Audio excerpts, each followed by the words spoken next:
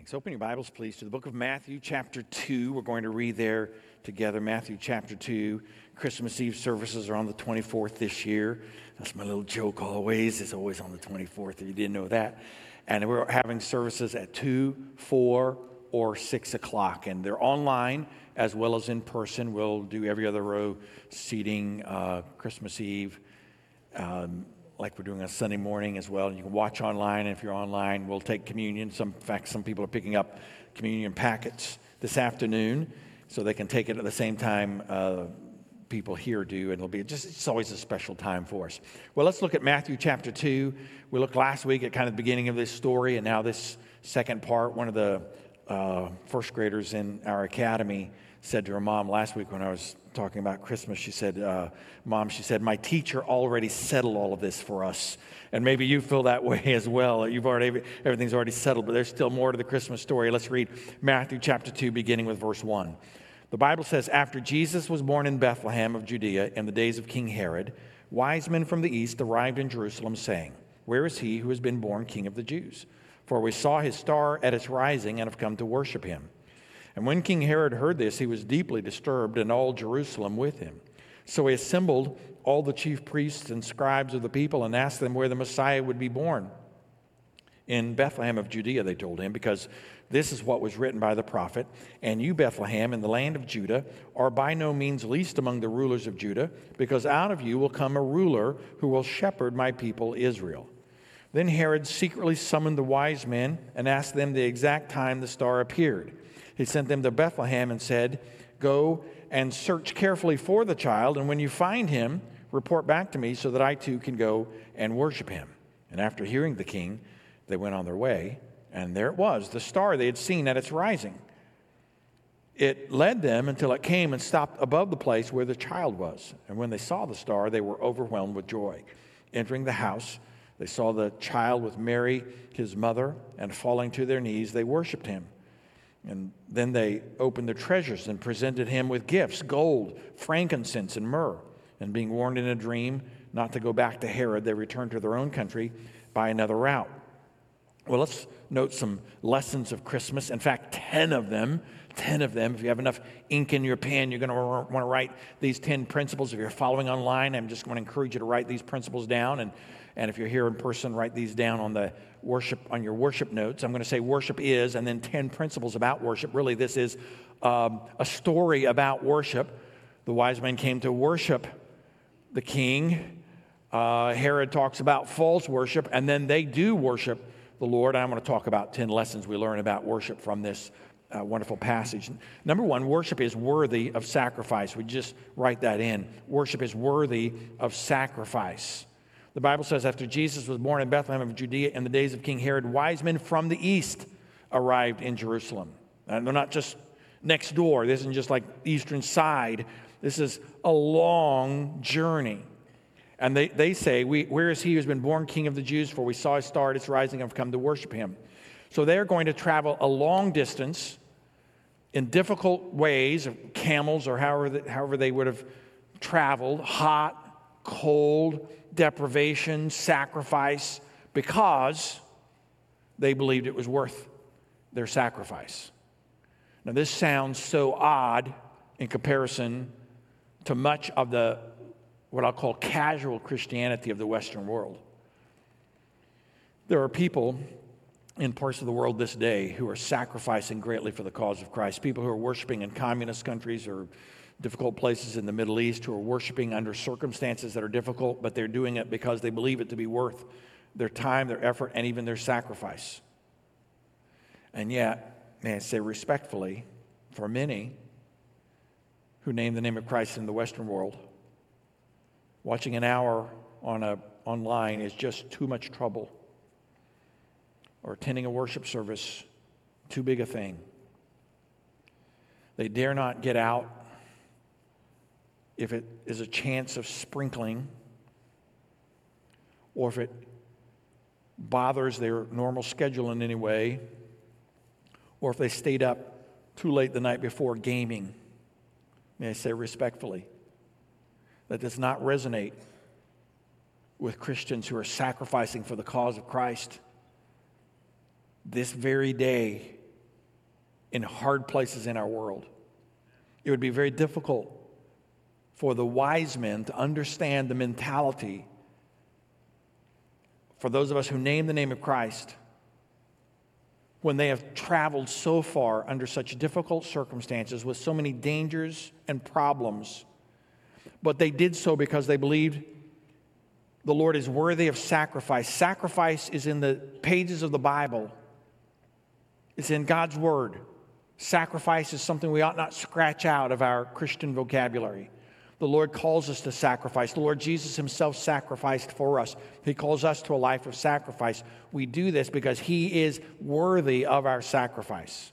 There's a second principle I'd like you to write down. Would you write this down? Worship is intriguing to seekers. It's intriguing to seekers.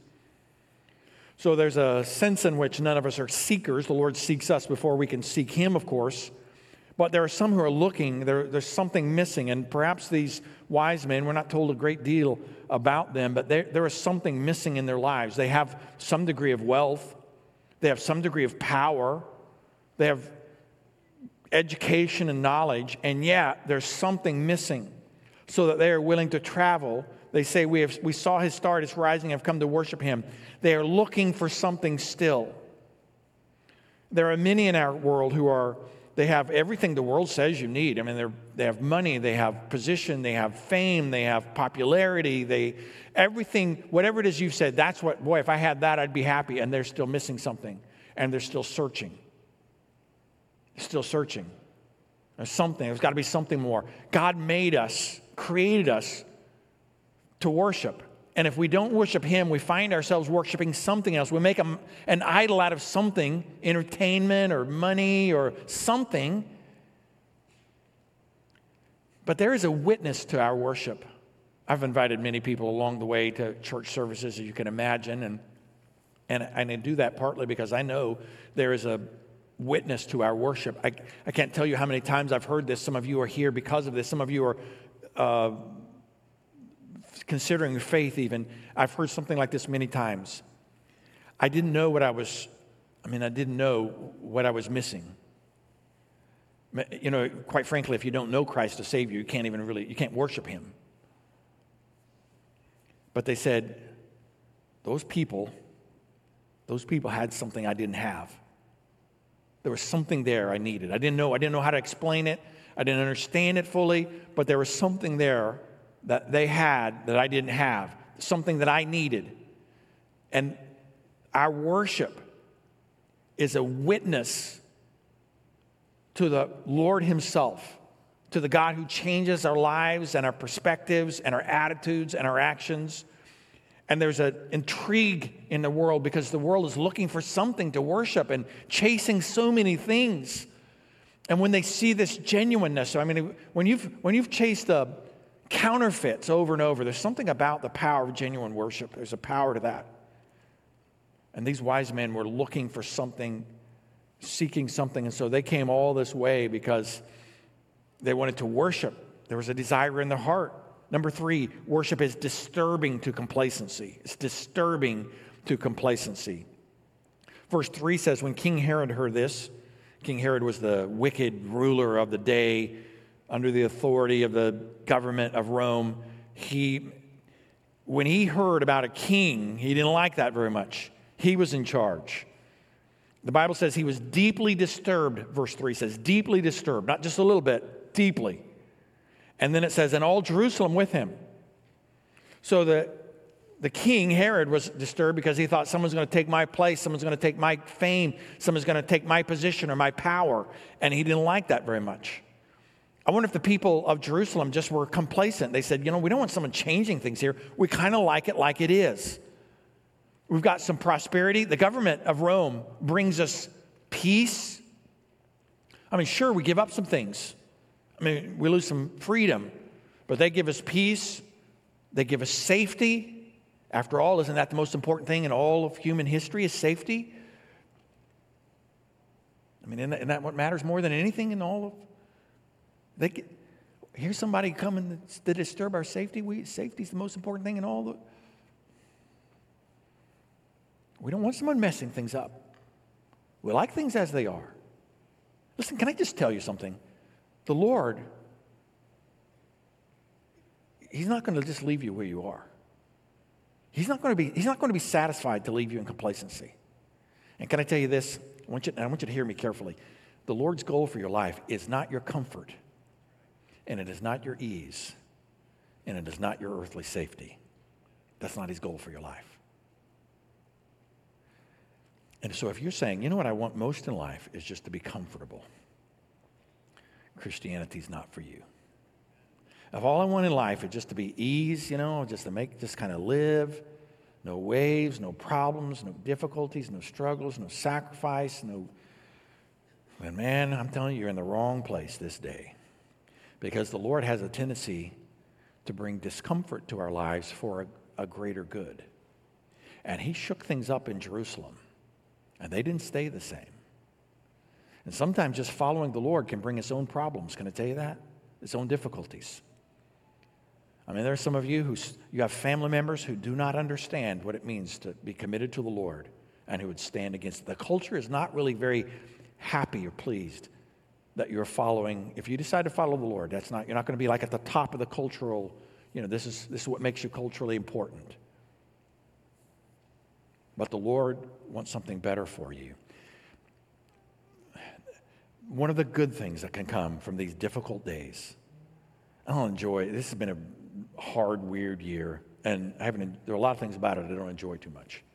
But there's one good thing that could come from a pandemic or from a year like this. And that is the Lord can disturb our complacency and help us to see what really matters and what really counts. And that there are some things more important than life itself, comfort or ease, money or things. And maybe God would use this in our lives to remind us of those things that matter most.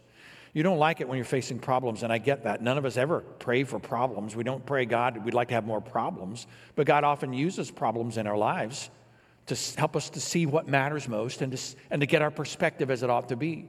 You don't like the economic difficulty you're going through right now. You don't want that in your life, of course. But God might use that in your life as a means of helping you to see what really is valuable. You don't like this medical struggle you're going through. That's not something you enjoy when you go through some sort of medical difficulty. But God sometimes gives you a new perspective through that of what it means to really live. Sometimes God uses our problems. Maybe you're going through some relationship problems. Maybe there's some grief in your life. Maybe there's some pain or hurt. God would use that in your life if you'd allow him to. God would use that for good in your life to show you what counts most and what matters most. And worship has a way of disturbing our complacency. And God has a way of getting down to the depths of our heart and showing us what really matters. And he loves us too much to leave us as we are. So sometimes God disturbs our complacency, and worship is a means by which he shows us what he wants us to do. He wants our holiness. He wants our godliness, and he doesn't just leave us satisfied with the things of this world or complacent in the face of the needs that he puts before us. There's a fourth principle I'd like you to note about worship. Worship is based on Scripture. So in verse 4, the Bible tells us Herod, this wicked king, now he's wicked, but he knows something about the Bible, and he knows there must be something in there about the Messiah. And so he calls the chief priests and the scribes. And they're religious, by the way, very religious, though they don't, many of them will not recognize God incarnate. God, when he becomes a man, they won't know him, but they're religious. And they say, where's the Messiah going to be born? And they say, in verse 5, in Bethlehem of Judea, because that's what's written by the prophet. And they quote from Micah, and you, Bethlehem, least among the rulers of Judah, because out of you will come a ruler who will shepherd my people Israel. And the Bible is always pointing us to worship, and worship is always pointing us to the Bible. Scripture's always pointing us to worship, and worship's always pointing us to Scripture. God wants us to worship him in spirit and in truth. He gives us a great deal of instruction about worship. The Psalms are songs of worship. All of those Psalms, 150 of them, they're songs of worship. We don't have the music, we have the words, the lyrics. And we put those lyrics, every generation, every culture puts them in their own melody, but we have the truth of God's Word. God is always driving us to his Word. Some of you have heard me say this year, on many occasions, I've encouraged you to read the New Testament for yourself. If you've not done that yet, I want you to read the New Testament for yourself. It's very doable, very doable. And if you'll read the New Testament for yourself, I'd like you to do it many times, really get to know the truth of God's Word and what He has for you. God will use that to lead you to worship, and that worship will lead you to Scripture. Eventually read the entire Bible. We'll help you in other ways. We'll have life groups, small group Bible studies where you study God's Word and begin to learn more about it. We'll teach God's Word on worship services. We'll sing God's Word together. Many of the songs we sing, they're all about the things of God. Some of them directly quotes from Scripture itself. And we'll open God's Word together as we study what God has to say. And we want to find out what the truth is because we worship God in spirit and in truth. We want to worship Him. Worship always leads us to Scripture, as Scripture leads us to worship. Principle number 5. Worship is contrary to evil. It's contrary to evil. Verse 7 and 8 tell us more about King Herod. It says he secretly summoned the wise men, asked them what time the star had appeared. He wanted to know. He sent them to Bethlehem. He said, you give me a report. Bring it back to me so I can worship Him. Now, he didn't want to worship. His was false worship. His was fake worship. He pretended to worship. It's a very common thing. He used worship. But he was a wicked man. He would use this as a means of destroying all the innocent babies there in that region. It's not unlike our own culture that destroys the innocence. And so the Bible reminds us that genuine worship is always contrary to evil. It's always contrary to evil. God wants what's good. He wants what's right. He wants what's true. He wants what's best. It's why sometimes he disturbs our complacency, because He's never willing to leave us in spiritual complacency that keeps us from His best. It's so easy for us to drift away from the things of God. So God's always calling us to good. He's always calling us to holiness. Did you know God wants you to live a holy life? He wants you to do the right things. The Christian faith ultimately is about faith in the Lord Jesus from deep within, but it leads to actions and attitudes on the outside that are holy. God wants us to do the right things on the outside. And so He leads us to holiness. He leads us to a holy life, to good and to right and the best. Principle number 6. Worship is pointing to Jesus. It's pointing to Jesus. So let's go to verse 9. The Bible says, after hearing the king, they, the wise men, went on their way, and there it was, the star they had seen at its rising. And it led them until it came and stopped above the place where the child was. And this is some sort of miraculous event that's leading them to exactly where the child is, who is, by the way, at a house. It's not in the manger scene here. You don't have to go home and change your nativity sets, but I'm just saying this is sometime later because they're at the house now. And the star leads them right exactly to Jesus Himself, because worship always is pointing us to Jesus. It's always pointing us to Jesus. So that means it's not pointing us to feelings. I like feelings. I like good feelings. I don't really like bad feelings, but feelings are things.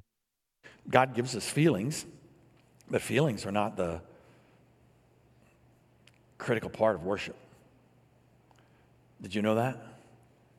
Jesus is the critical part of worship. It's not tradition. Our worship is not based on tradition.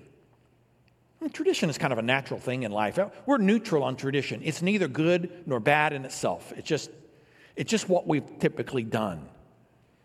But we begin to think that worship is really just tradition. So I have things I like or prefer or grew up with or know, and we lose sight. Right, a strong tradition is pointing us to Jesus, but tradition for itself, we can end up worshiping tradition instead of Jesus. Even in Christmas, worship is not about religion. Religion, rightly understood, is our response to our faith in the Lord Jesus. But for many, religion becomes a replacement for faith in the Lord Jesus. The scribes and Pharisees, the Sadducees and chief priests, many of them who were super religious, very religious, but when Jesus came, they didn't know Him because they had religion, but they didn't have a relationship. Worship is not about religion, it's about Jesus. He leads us to acts that we call religious acts, but don't ever replace that with just religion. And worship is not about ourselves. It's never pointing to ourselves. Worship is never about you. Worship is never about you. It's about Jesus. It's about Him. And so if we're not careful, we can find ourselves almost worshiping ourselves, what we want, what we like, what we think, what we hope, what we wish, what we enjoy, what we are used to, and we forget about the real source of worship, which is Jesus. And worship is always pointing us to Him. It's always pointing us to Him. And beware this Christmas season that you find yourself just pointing to the traditions and losing sight of the Savior Himself. There's a seventh principle. Would you write this down? Don't run out of ink. Stay with number 7. Worship is joyful in nature. Verse 10 says, when they saw the star, they were overwhelmed with joy. I like that. Overwhelmed with joy. It's not just a little bit of joy. I mean, this is like overwhelming to them. Do you think they never had a problem? That's why they had joy? Had they never known what grief was like? Had they never known pain? Had they never had brokenness or heartache? No, they had all those things. But Jesus brought joy.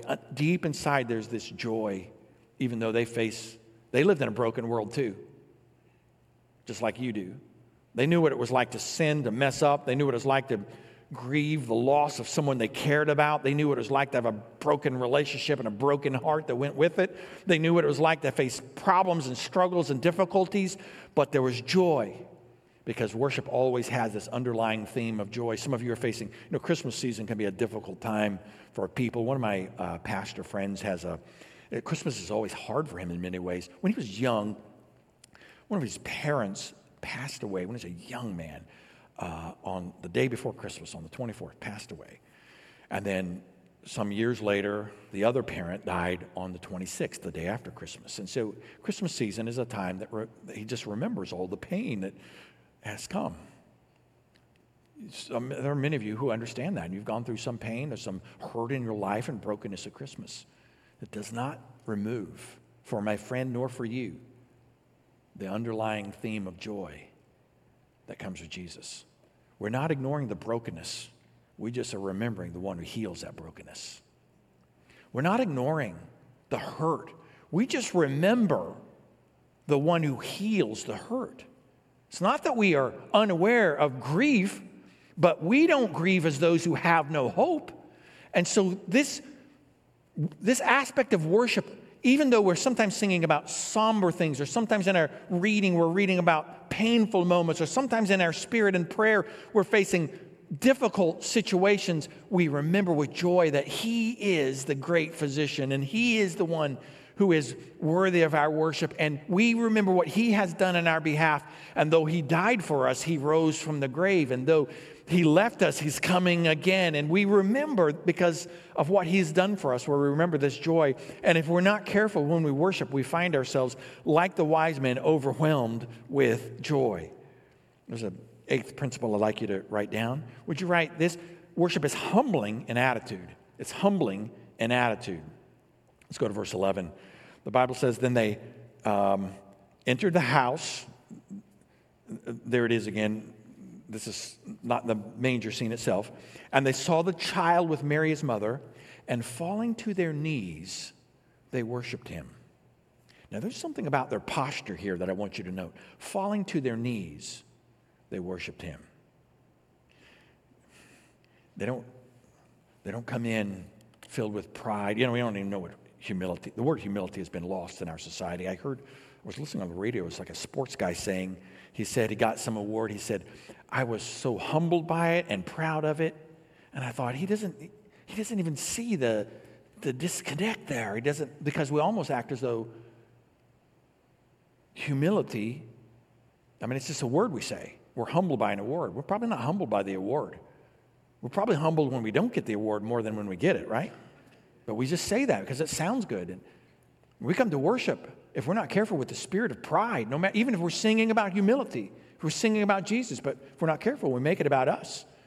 These wise men didn't walk in and say, hey, listen, Mary, look, we're here. Jesus, hey, baby Jesus, I don't know if you noticed this, but look what all we did for you. They dropped to their knees in worship. There's something about that posture. Sometimes when you're at home worshiping the Lord in the quiet of your devotional time, there's times when you got to get on your knees just to remind yourself physically of that spiritual truth. Just to remind yourself that He is King and you are not, that He is Lord and you aren't. And they humbled themselves and they knelt before Him and they were acknowledging that He is the King and He is the Lord. And that's what worship does. It's not genuine worship unless we're humbling ourselves before Him and worshiping Him. Principle number 9, worship is giving in spirit. Verse 11 says, then they opened their treasures. They were their treasures. It wasn't someone else's treasure, it was their treasures. And they presented Him with gifts. They gave them gold and frankincense and myrrh. It's one of the reasons we give gifts at Christmas time now, because it's really an act of our worship and a response to these wise men. They gave gold. After all, He's the King of Kings. They gave frankincense. Incense was used in the temple worship. It reminds us that Jesus is our high priest. We don't have to go through anyone else. We go directly to God through the Lord Jesus Himself. His death on our behalf is the means by which sinful people like us can come into the presence of holy and perfect God. And myrrh. Myrrh was used for embalming. It reminds us, of course, that Jesus was coming not only to live for us, but to die for us. It was used to anoint the prophets. Jesus is our prophet and priest and king. And we are thankful for these gifts that remind us of that. Giving is an important part of my own life. I am a saver. I've never been a spender. All of my life I've been a saver. It's just been my nature. It's been advantageous in some ways, but there's a danger, whether you're a spender or a saver in life. Some of you have never found a sale that you didn't want to participate in, but I'm just different that way. But either way, materialism, which says my value is what I have, whether it's the money or the things, the antidote for that in my life is giving. So my giving to my church every week is an act of my worship. It's not just like a responsibility. I mean, it is a responsibility, but it's not just that. It's not just obedience. It's obedience, but it's not just that. For me, it's an act of worship, and my heart that could so easily be captured by the cultural world that says you're valued by what you have, things are the most important thing, what you hold, what you have. Giving is the response, and it's a response to our worship. The Lord has given to us. That's what He does. We give as a response to Him. Principle number 10, worship is sending in purpose. The Bible says they were warned in a dream not to go back to Herod, and they returned to their own country by another route. Would you just note that the wise men did not stay in that house with Jesus? They didn't stay there. Now, we are glad they came. We learned a lot, but they didn't stay there. They were sent back to their own country and all the responsibilities that came with that. And we're glad we can gather to worship, whether we're doing it online or in person. We're thankful for it. But we don't stay here. We make you go home. If you brought children, we sure enough make you take your children home. That's just really important to us. You can't just leave them here. Because we're sent. We worship. But worship sends us. And we recognize, while there are many people who watch online, there are many who don't. While there are many people who gather, there are many who don't. And while there are many people who know the message of the gospel, there are many who don't. I talked to a man just this last week who had never lived in America all his life and never heard the gospel, not one single time. I shared the gospel with him. He had never heard it all of his life in America, grown man, never heard it one single time. God sends us to people like that. He doesn't just say, hey, take it in, soak it in, learn, get. He says, you don't just receive my worship, but use my worship to be sent. And I want you to make a difference. So you're going to gather to worship, and you're going to learn, and you're going to grow, and you're going to praise, you're going to read God's word on your own, and then you're going to go to school, and then you're going to go to work, and you're going to be in a family, and you're going to be in a neighborhood, and I want to make a difference through you right there. Because worship always sends. So I want us to bow together for a word of prayer for a moment. And as we bow, if you've never trusted Christ as Savior, would you give your life to Christ? This one who's worthy of worship, the God who became a man who loves you. Would you give your life to Christ? Repent of your sins, the Bible says. place your faith in Jesus who died for you and rose from the grave for you and receive him as Savior, I'm going to ask you to give your life to Christ today. Right where you are, give your life to Christ. Christian, would you say, God, I want to worship you. I don't want to just go through the motions. I don't want to just have the outside of religion. I don't want it just to be my feelings. I don't want it just to be what I want it to be, worshiping you. I want to worship you because you are absolutely worthy of my worship. Father, thank you for your word and the power of it and the truth of it. And this Christmas season, we recognize the great danger we have, like so many in our world. Just we go through the motions, we hear the stories, but it doesn't sink deep into our hearts. Lord, would you help us to worship you from our heart to your heart, to worship you in spirit and in truth, because you are worthy of our worship. And we pray this in Jesus' name. Amen.